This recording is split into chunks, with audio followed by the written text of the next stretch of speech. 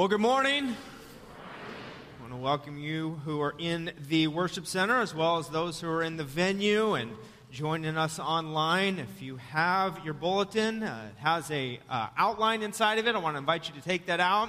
We have been looking at a series called Believe, which we've been focusing really on Mary, the mother of Jesus, and her part in delivering our Savior to us in this world, and really what she had to believe to make it through that first chaotic, Pastor Derek talked about a chaotic Christmas that we may be having. She faced an incredibly chaotic Christmas as her world was rocked with what the angel had to say to her.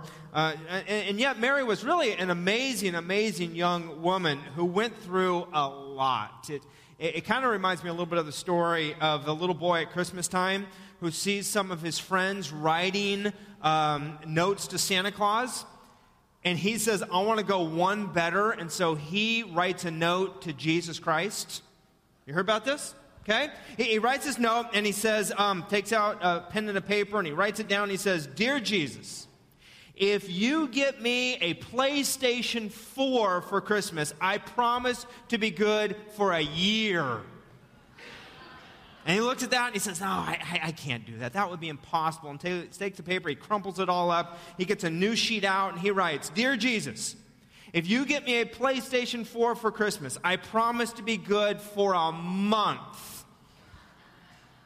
And he thinks, oh, no, that's impossible as well. I can't do that. So he goes downstairs where the Christmas tree is all lit and it's warm and glowing. And he walks and he sees the nativity scene and he goes there and he grabs the figurine of the Virgin Mary. He takes it and he wraps it up. He places it into a gift bag and he walks back up to his room. He puts it inside of his closet up in his bedroom. And he takes out a piece of paper and he writes, Dear Jesus, if you ever want to see your mother again...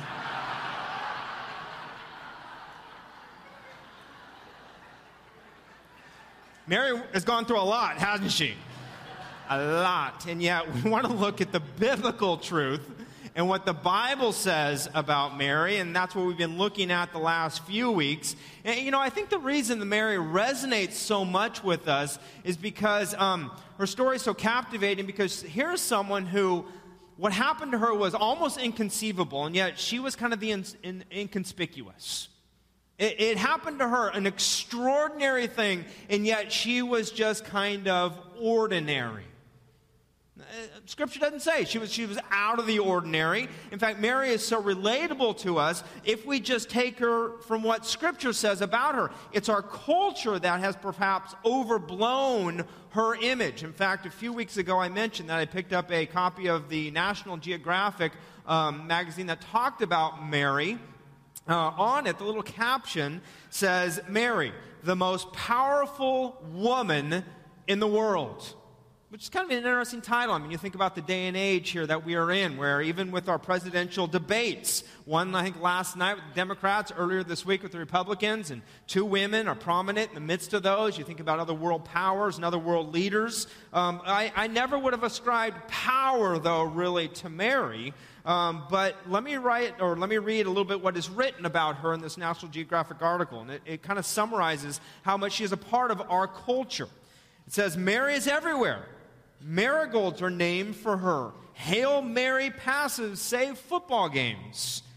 The image of Mexico of Our Lady of Guadalupe is one of the most reproduced female likenesses ever. Mary draws millions each year to shrines such as Fatima in Portugal and Knock in Ireland, sustaining religious tourism estimated to be worth billions of dollars a year and providing thousands of jobs. She inspired the creation of many great works of art and architecture, Michelangelo's Pieta, Notre Dame Cathedral with Mary upon it, as well as poetry, liturgy, and music.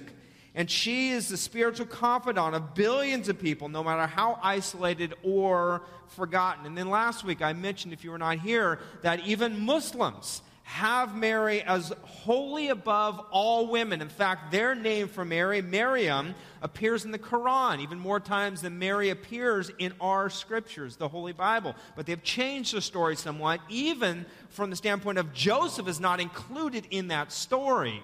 but it's Mary who is highly elevated.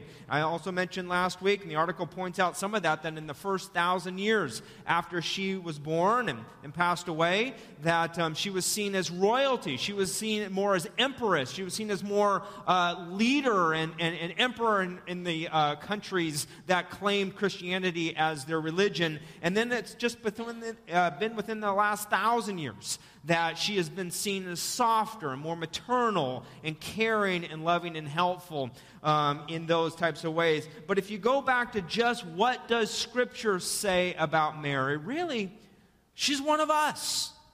She's an ordinary woman from an ordinary town.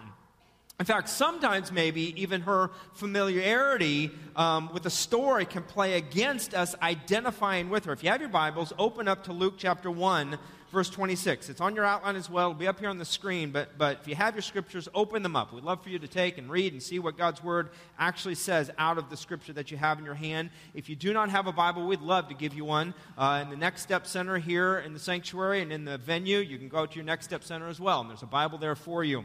But let me read what it says. It says, in the 6th month, the angel Gabriel was sent from God to a city of Galilee named Nazareth, to a virgin betrothed to a man whose name was Joseph, of the house of David.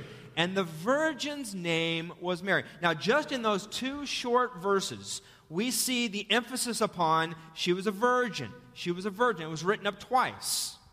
And you have to ask, why did Dr. Luke write that up in that way? Well, for one, Luke is a medical doctor, but he wants you to see that there's prophecy that is being fulfilled here. So that's why he says virgin there as well. But being a medical doctor, he knows the impossibilities of this. He knows that only God could get involved in this if a virgin is to have a birth. And so it shows the possibilities, the impossibilities of her having this child. And the point isn't, though, that Mary is so good, that's why she's chosen. Like, Mary, she's chosen, she's a virgin, she's perfect. That's not the point here. If we believe, in fact, that, then her story can often even discourage us, because we might think, well, I'm not perfect like Mary. I'm no virgin like Mary. I got my faults, and I've done the wrong things. That's not the case here. Virgin isn't there to show how perfect Mary was, but rather to show the impossibilities of where God comes in and God acts of having this child. And so the point culminates with what is said about Elizabeth, that even she, who was barren, now has a child, for nothing is impossible with God. Again, it's not the perfection of the servant, it's the perfection of God, as He chooses us, He being the perfect one, not we as a servant being the perfect one.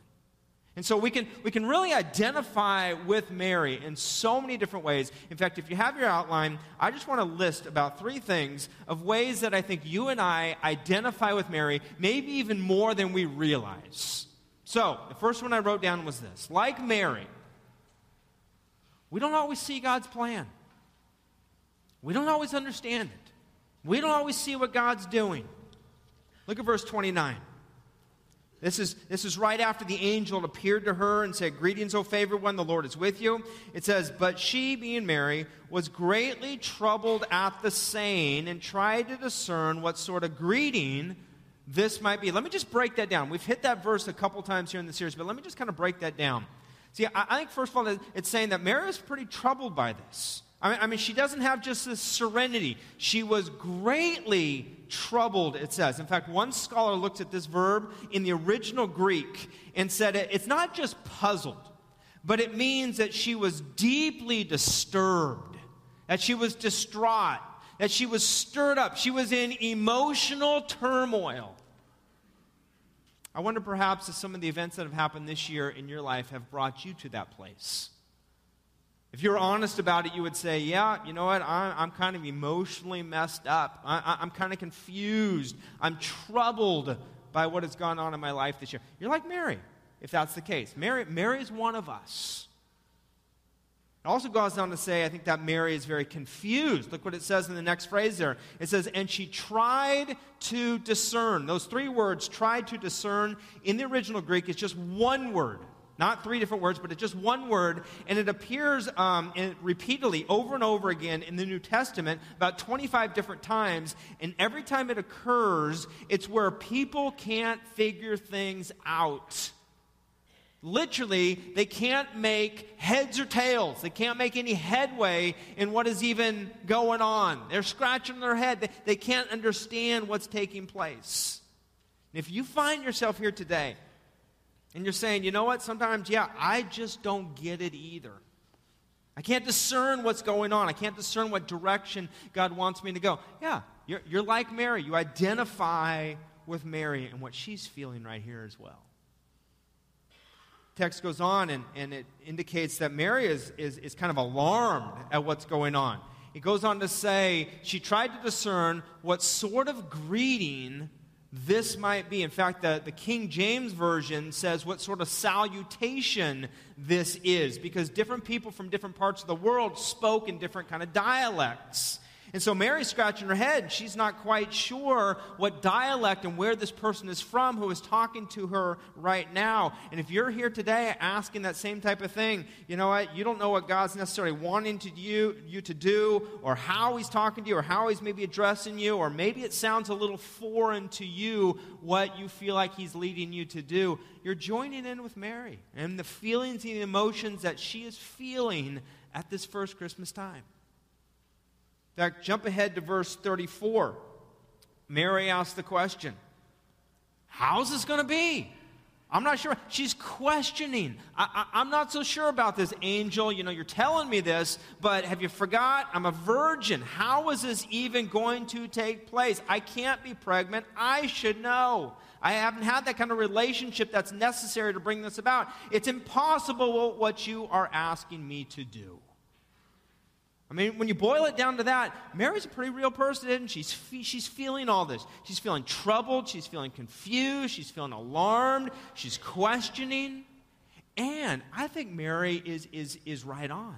I mean, she's not thinking, way over the top, and she hasn't jumped to a lot of conclusions here. She's thinking pretty clearly, isn't she? I mean, she's right.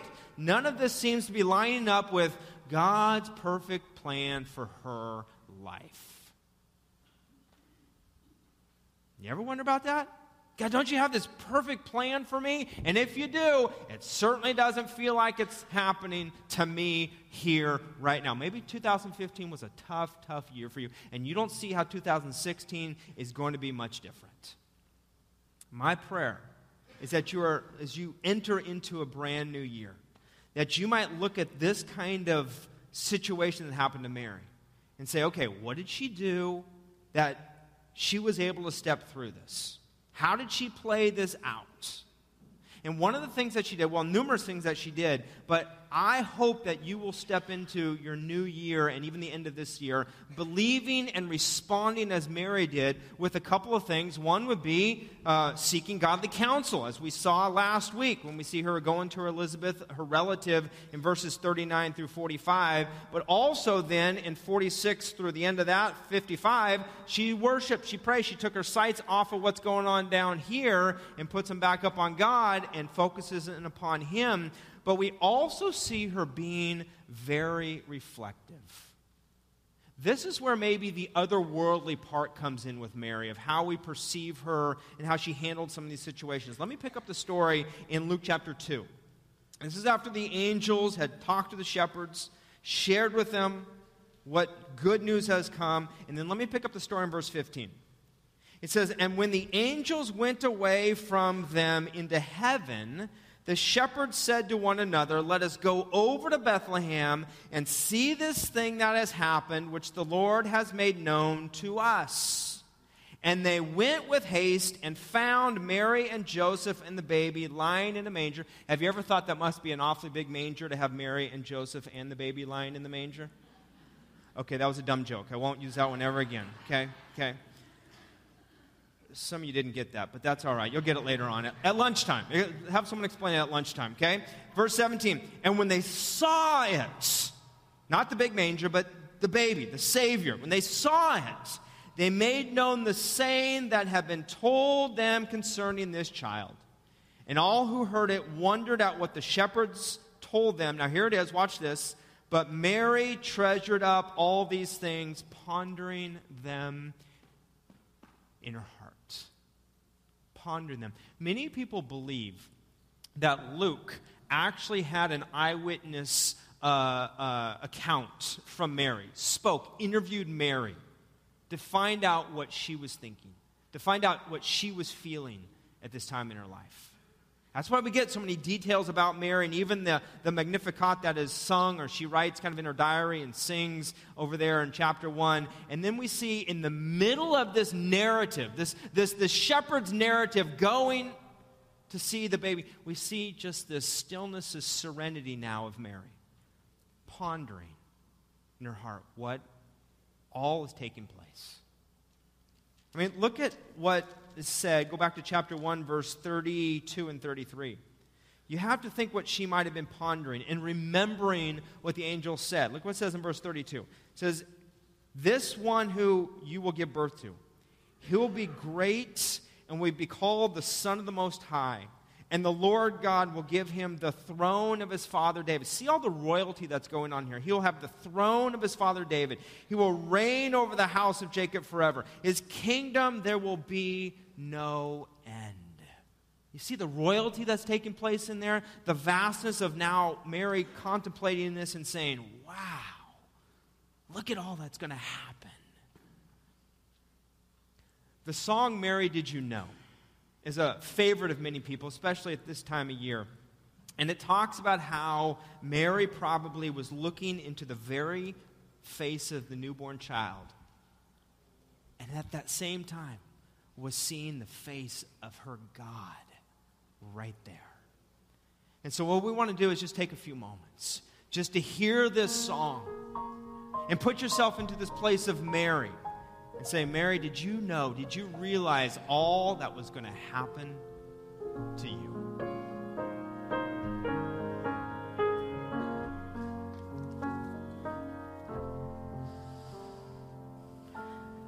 Mary, did you know that your baby boy would one day walk on water? Mary, did you know that your baby boy would save our sons and daughters? Did you know that your baby boy has come to make you new? This child that you delivered will soon deliver you. Mary, did you know that your baby boy would give sight to the blind man? Mary, did you know that your baby boy would calm the storm with his hand? Did you know that your baby boy has walked where angels trod? And when you kiss your little baby, you've kissed the face of God. Oh, Mary, did you know? Ooh, oh, Mary, did you know?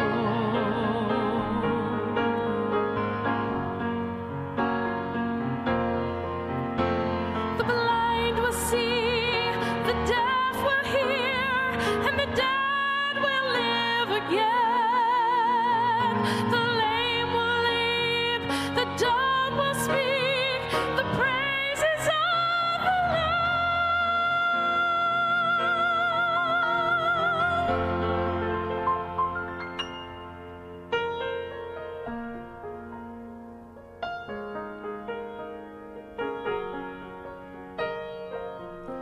Mary, did you know that your baby boy is Lord of all creation? Oh, Mary, did you know that your baby boy would one day rule the nations? Did you know that your baby boy is heaven's perfect lamb?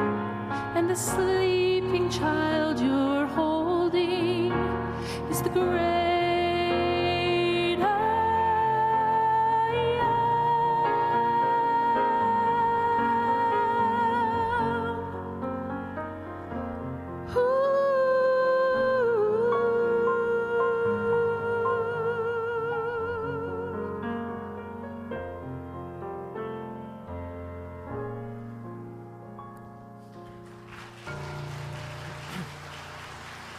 Thank you.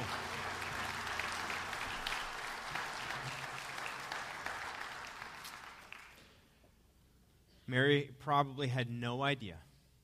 She did not know what all was to come, but she knew enough to say yes.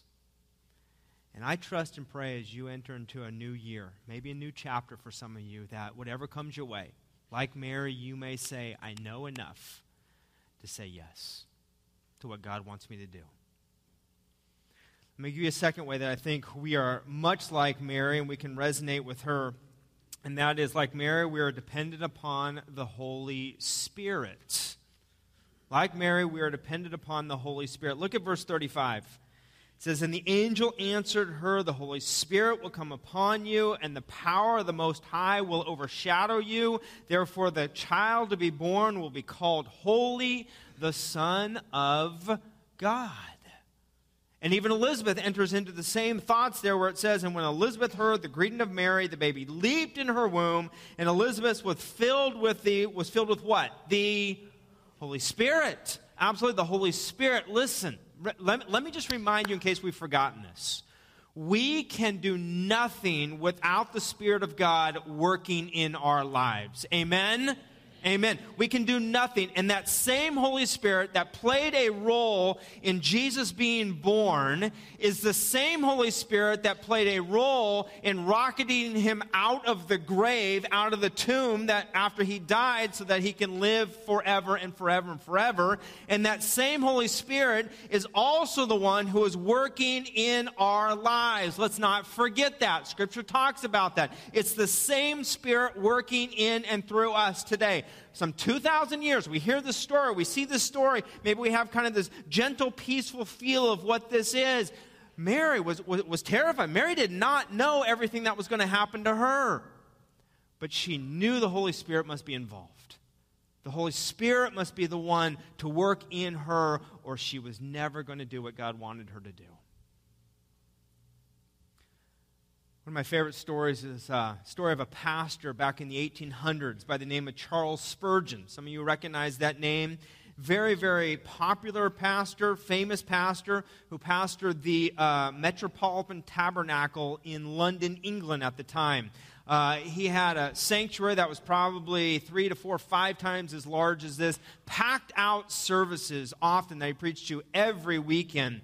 And yet one tragic Sunday, as he was sharing and preaching, in the middle of a crowded auditorium, someone stood up and yelled, "Fire," as a prank.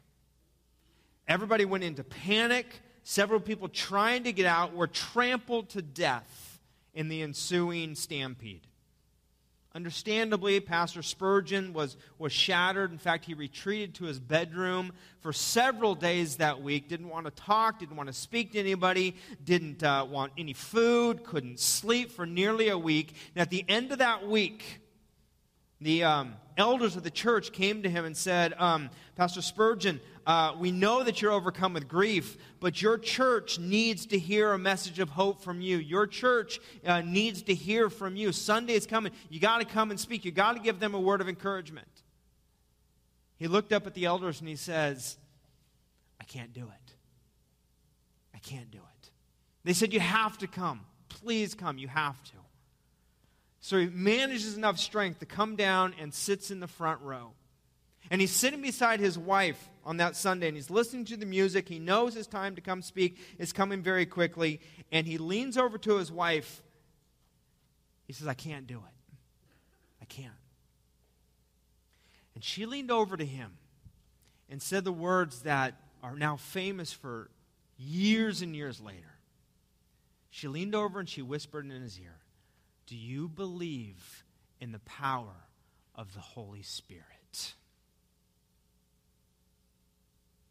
He says that's what got him up off of that pew and got him to walk up onto that stage. In fact, what he did was every step that he took a step and said, I believe in the power of the Holy Spirit.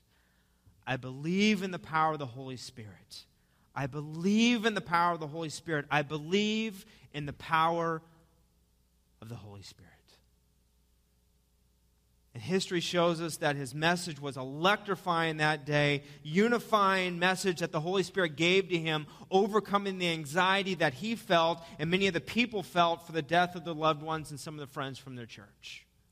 Now, I look at that kind of a story and I think, in more ways than I realize, that is the truth about my life, that I have to be so dependent upon the power of the Holy Spirit. You have to be dependent upon the power of the Holy Spirit. I mean, I've just now become used to some of the things that I had been so uncomfortable doing that just need to be done. This week we have a difficult funeral service. Death of a young boy, 15 years old, from our congregation, and not going to be fun. To preach and share words at that. You got to find words of encouragement, though, to share in the midst of that. I think about another situation where I was asked to go pray over a home with some things that are taking place there. Again, not always comfortable with that. I have to continue to come back and say, Brad, but it's not you. It's not any power that you have. It's the power of the Holy Spirit working in you. And nothing will happen without that, and I have to tell you that for you as well. Nothing will happen in your Christian life. Nothing will happen with your Christian faith. Nothing will happen with what you believe if you don't engage the power of the Holy Spirit and realize it's not you doing it, but it's through what the Holy Spirit does through you. He is your helper. He is your counsel. He is your comfort. He is your strength. He is the power that you do everything with. And please do not forget to tap into that. You cannot do that on your own strength. In fact, as we end 2015, start 2016, I'll say this, in my 40-something years of living, I've never seen fear that has gripped a world as much as it has right now. It seems like there is fear all over this world, from ISIS and wondering what's going to take place there, to the bomb threats that happened down in the Los Angeles school districts this past week, and other school districts wondering what they should do, if they're hoaxes or not. World terrorism, people now coming to say, it's not just a matter of if, but when. You think about the presidential change and power that's going to happen at the end of this year, beginning of 2017, and nobody knows just exactly what will be believed or what protocols and policies will be put into place when a new president comes into power. World leaders now having hydrogen bombs and nuclear bombs. You feel like what's going on over in the Middle East is just World War III, just priming to happen, a spark, a flame, making that take place. That's not even all of our personal issues and things that we're all going through, home, work, relatives, whatever it may be. Fear can paralyze us. And yet the Holy Spirit does not want that for your life. Believer, you have got to understand this. The Holy Spirit is for you. Have you forgotten that greater is He who is in you than he who is in the world? That's out of 1 John 4:4. Greater is He who is in you than he who is in the world.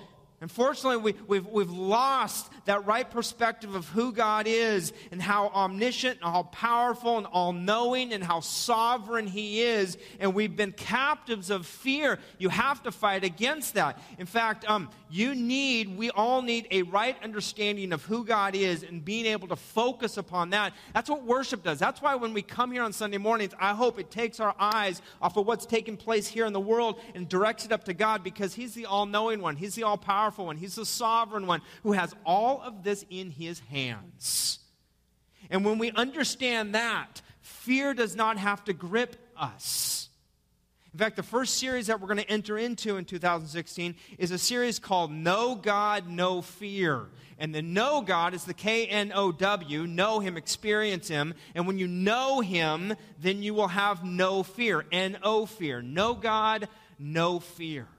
We've got to get back into a right understanding of who God is in our lives. And when we do that, then our fear flees. And we don't panic, we praise. We don't worry, we worship. We don't fear, but we're freed to live as God has called us to live. Because let me remind you, by the power of God's Holy Spirit, He is present with you everywhere you go. Whatever situation you are walking into this week, He is there. And He promises to be with you. Where you go, God goes. What you feel, God feels. What you face, God faces. And so you see your challenges. God sees your challenges as just opportunities for Him to display how powerful and mighty and awesome He is. That's all it is.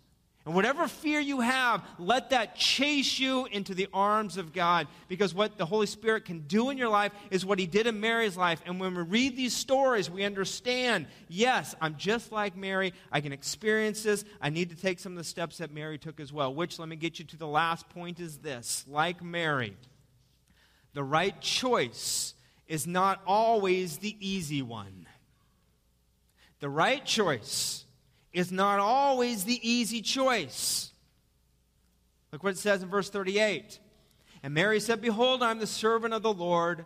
May it be to me according to your word." And then the angel departed from her. The phrase there, servant, that we see in verse 38 is this word bond servant. It's not like a slave, but it's choosing a master that we are sealed to, that we come up against, that we bond with. It's saying, I choose you, I want to align myself with you, I am yours. And what Mary is doing when she is doing that, she's choosing and agreeing to chaos in her life. And that's what she's really choosing. But you got to understand this. A person's character is not usually revealed when things are going well. A person's character is revealed when you go through the tough times. When you go through and face things and how you respond with the unexpected or with the unfamiliar or with the uncomfortable. That's when our character is shown. That's when our faith gets revealed, what we truly believe. You know, again, we look at verse 38, we might think, Mary's life was just kind of one of those, okay, I'll do this, I'm your bondservant. No way. Do you realize what she was agreeing to? Do you realize the chaos that was going to go on in her life?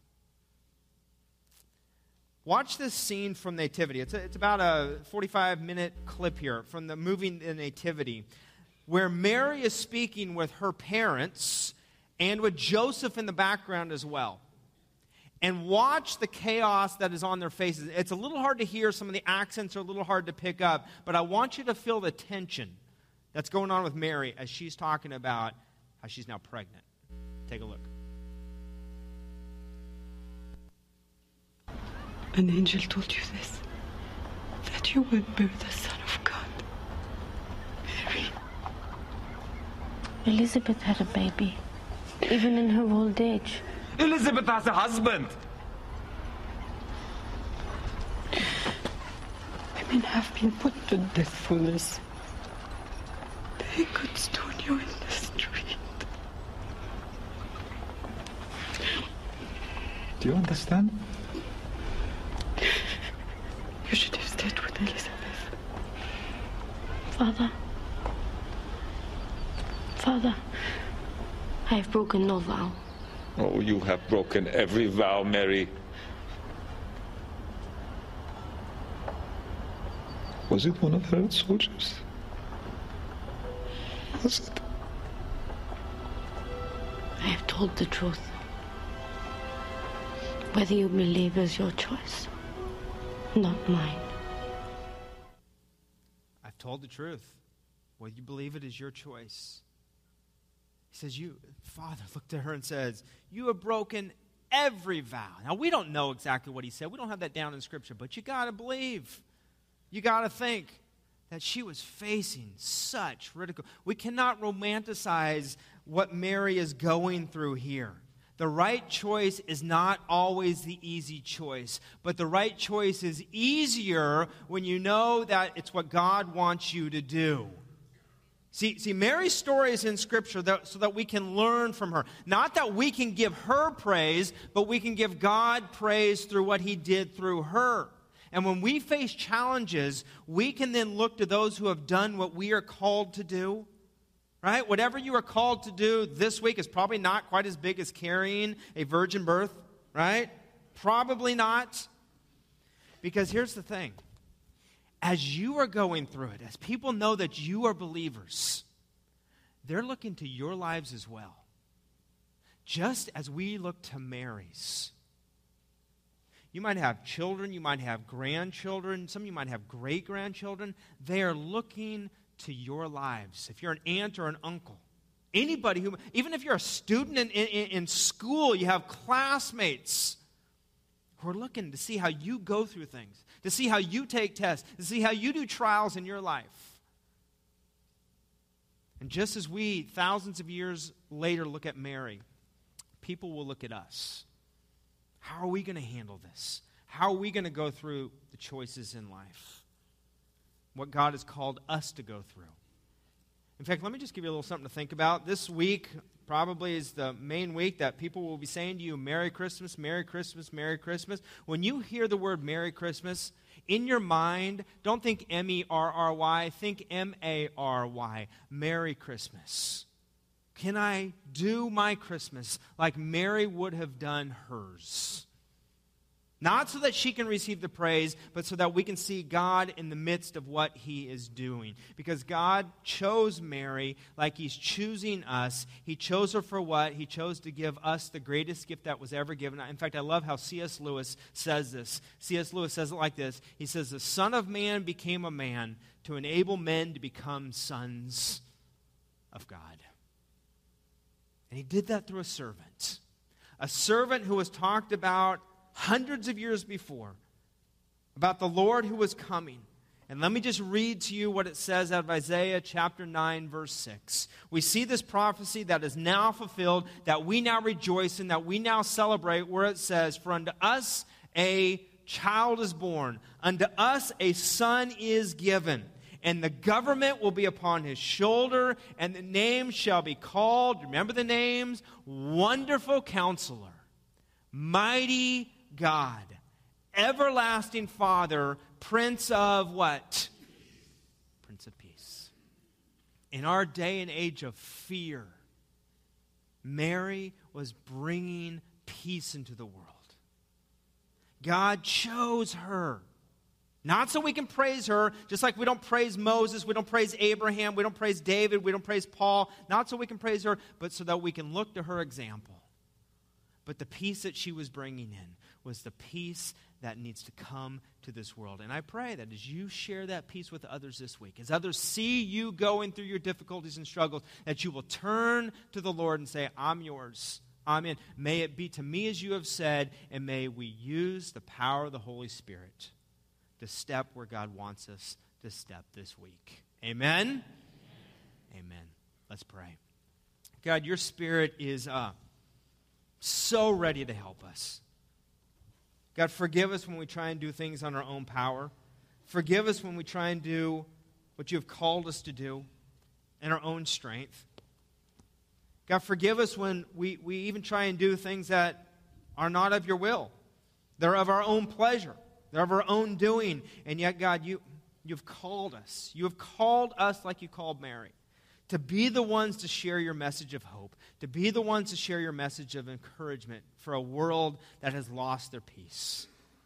Wonderful Counselor, Mighty God, Everlasting Father, Prince of Peace. He has come into this world. Lord, we celebrate that. We rejoice in that. And even, Lord, as we're going to sing a last song that talks about the joy that we're supposed to sing that with. God, I pray that we would do that.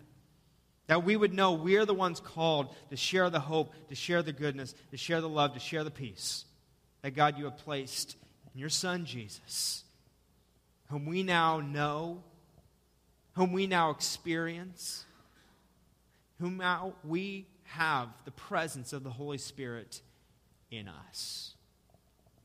God, may your power be present in each and one of us here who knows you and loves you and calls you by name. Folks, today, if you're here and you have not experienced that peace in your life, if you have not yet said, yes, Jesus, I need to know you in a personal way, here's the invitation.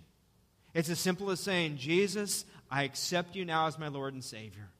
I acknowledge you were born into this world as a young baby, but you grew into a man. You became my death substitutionary sacrifice on a cross. I know you did not stay in the tomb, but you rocketed out. You are alive today, and today you did that because you wanted to forgive me. Jesus, today, I ask for that forgiveness. And I ask that you control my life, that you walk me through the steps of this life. God, I ask for your peace in my life. Folks, today, it's not just those exact words, but it's the intentions of your heart.